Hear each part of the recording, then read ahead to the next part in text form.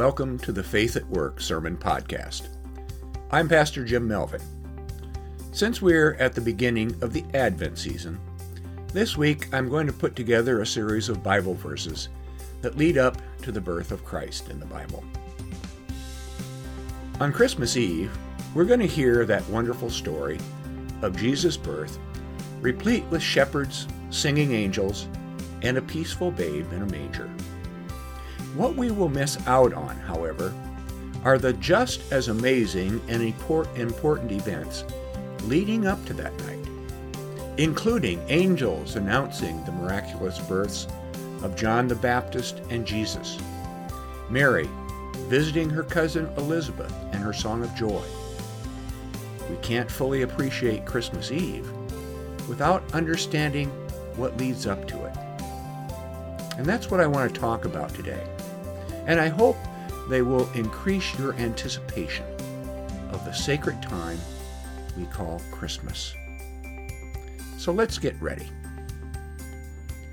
The story of the birth of Jesus is found in only two books of the Bible, the Gospel of Matthew and the Gospel of Luke. If you read the first two chapters of these books, which takes only a few minutes, you'll get the whole story. And most of the story is found in the Gospel of Luke. Of today's readings, in 6 parts, 1 comes from Matthew and 5 from Luke. We begin with a message for Zechariah, found in Luke 1:13-15. The angel Gabriel said to Zechariah, "Do not be afraid, for your prayer has been heard. Your wife Elizabeth will bear you a son, and you will name him John. You will have joy and gladness, and many will rejoice at his birth, for he will be great in the sight of the Lord." Here ends the reading. Our story begins in the Gospel of Luke with the prediction of a miraculous birth. No, not the birth of Jesus, but the birth of John the Baptist.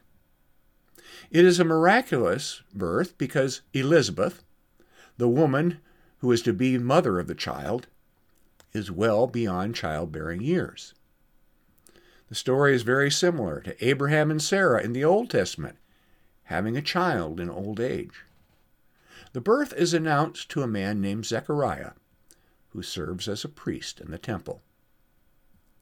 One day when Zechariah was serving his shift in the temple, the angel Gabriel appears to him, and Gabriel tells him that his wife will have a child. And this will be no ordinary child, he's told. Filled with the Holy Spirit, he's going to be a leader and prophet like Elijah, who will bring the children of Israel back to faith and obedience in their God. Because Zechariah questions the angel regarding the possibility of such a birth, the angel strikes him dumb until the birth occurs. When Zechariah comes out of the temple, unable to speak, the people gathered there for worship realize that he's seen a vision. Shortly after that, Elizabeth conceives a child. She is thankful and sees this as a sign that God has blessed her in Zechariah. Unknown to her, the birth of her child will be linked to another extraordinary birth. We continue with Joseph's dream vision found in Matthew 1:20-21. An angel of the Lord appeared to Joseph in a dream and said, "Joseph, son of David, do not be afraid to take Mary as your wife, for the child conceived in her is from the Holy Spirit. She will bear a son, and you will name him Jesus, for he will save his people from their sins." Here ends the reading. Now our story shifts to a little town several days' walk north of Jerusalem named Nazareth. This is the part of the story reported in the Gospel of Matthew. A man named Joseph is betrothed to a young woman named Mary.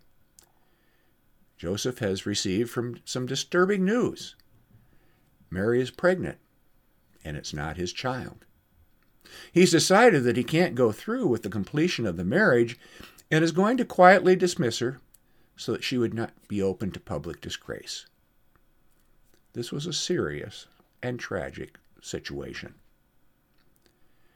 But just before he's about to dismiss her, an unnamed angel of the Lord, perhaps it was Gabriel, appears to Joseph in a dream. It was not unusual for the messages from God to come in dreams. The angel tells Joseph to go ahead with the marriage. Mary's child is going to save all of the people from their sins.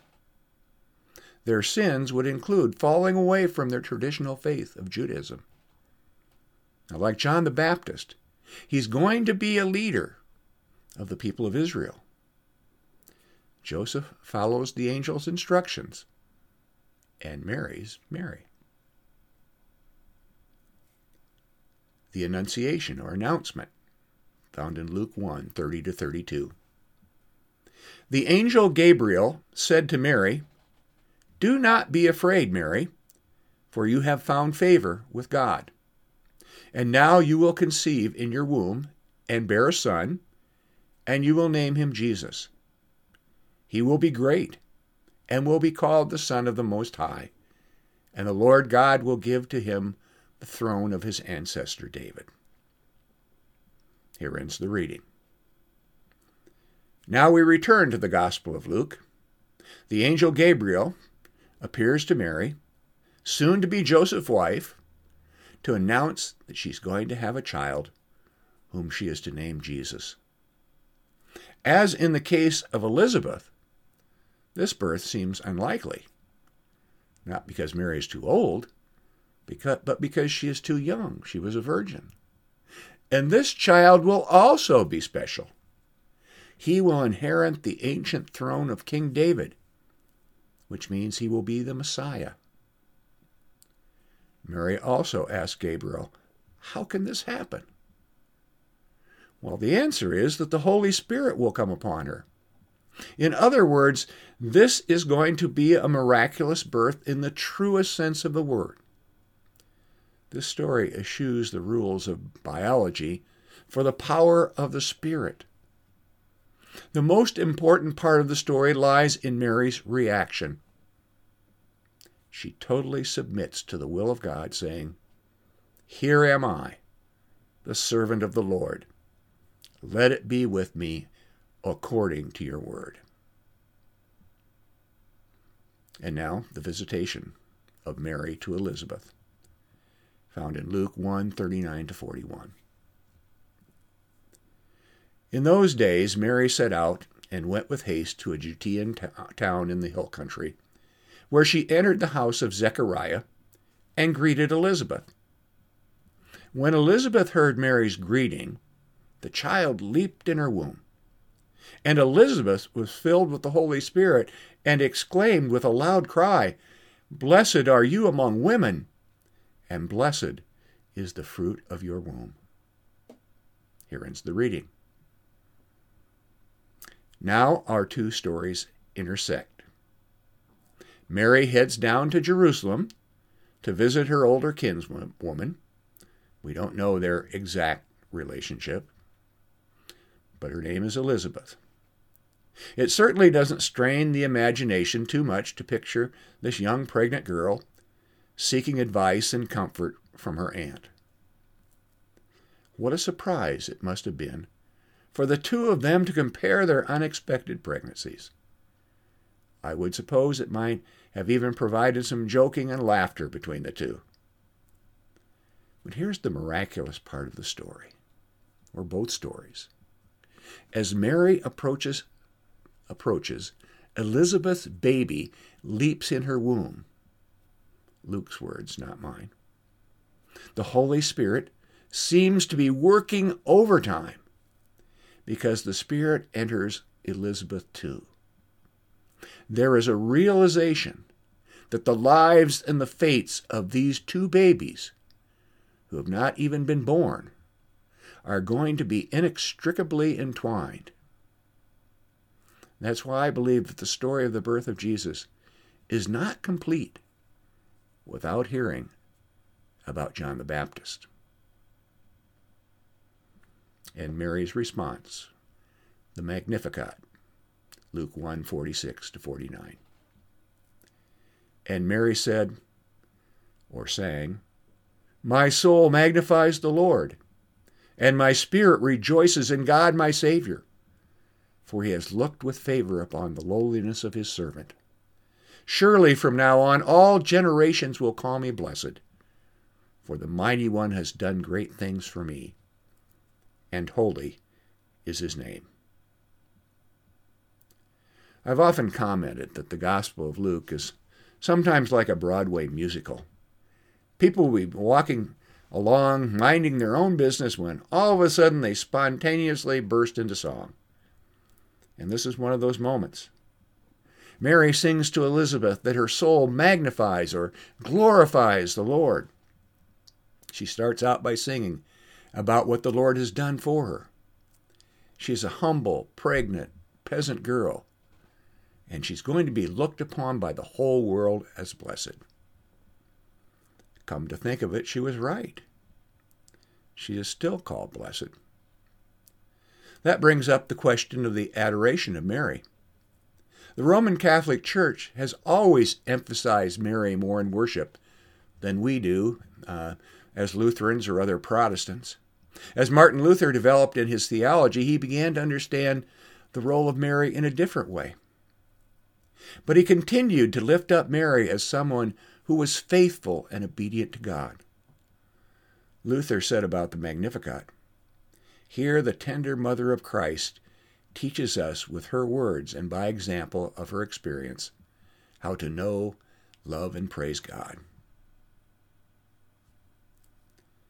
And finally, John is born. The story is told in Luke 1:57-60. Now the time came for Elizabeth to give birth, and she bore a son.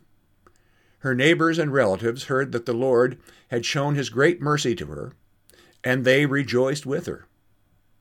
On the 8th day they came to circumcise the child, and they were going to name him Zechariah after his father, but his mother said, "No, he is to be called John." Here ends the reading. Now our story comes full circle with the birth of John the Baptist. All of Elizabeth's relatives gather around with excitement and celebrate how God has blessed her with a child. Poor Zechariah is still mute when on the 8th day they take the baby to be dedicated in the temple. Everybody assumes that he is going to be named Zechariah after his father. Elizabeth says no. He's to be named John according to the instructions the angel had given them. Zechariah asks for a writing tablet and confirms her instructions by writing, "He is to be named John." And at that moment, he can speak again. He not only speaks, he too breaks into song. He sings, "And you, child, will be called the prophet of the Most High, for you will go before the Lord to prepare his ways, to give knowledge of salvation to his people, for the forgiveness of their sins. By the tender mercy of our God, the dawn from on high will break upon us, to give light to those who sit in darkness and in the shadow of death, to guide our feet into the way of peace." Here ends the reading. So there you have it. Two families chosen by God to give birth to two babies who would change the history of the world. They would change the history of the world and the heart of each and every one of us who wait. On Christmas Eve, we will hear of the one who came to prepare the way. And then we will witness the light that has come into being in the world. This is the story of a birth foretold. Thank you for joining me today as we begin the wonderful and awe-filled journey toward Bethlehem to witness the birth of Christ. Join me in the coming weeks as we continue our journey. Till then, may God bless you and fill you with hope and joy and give you peace.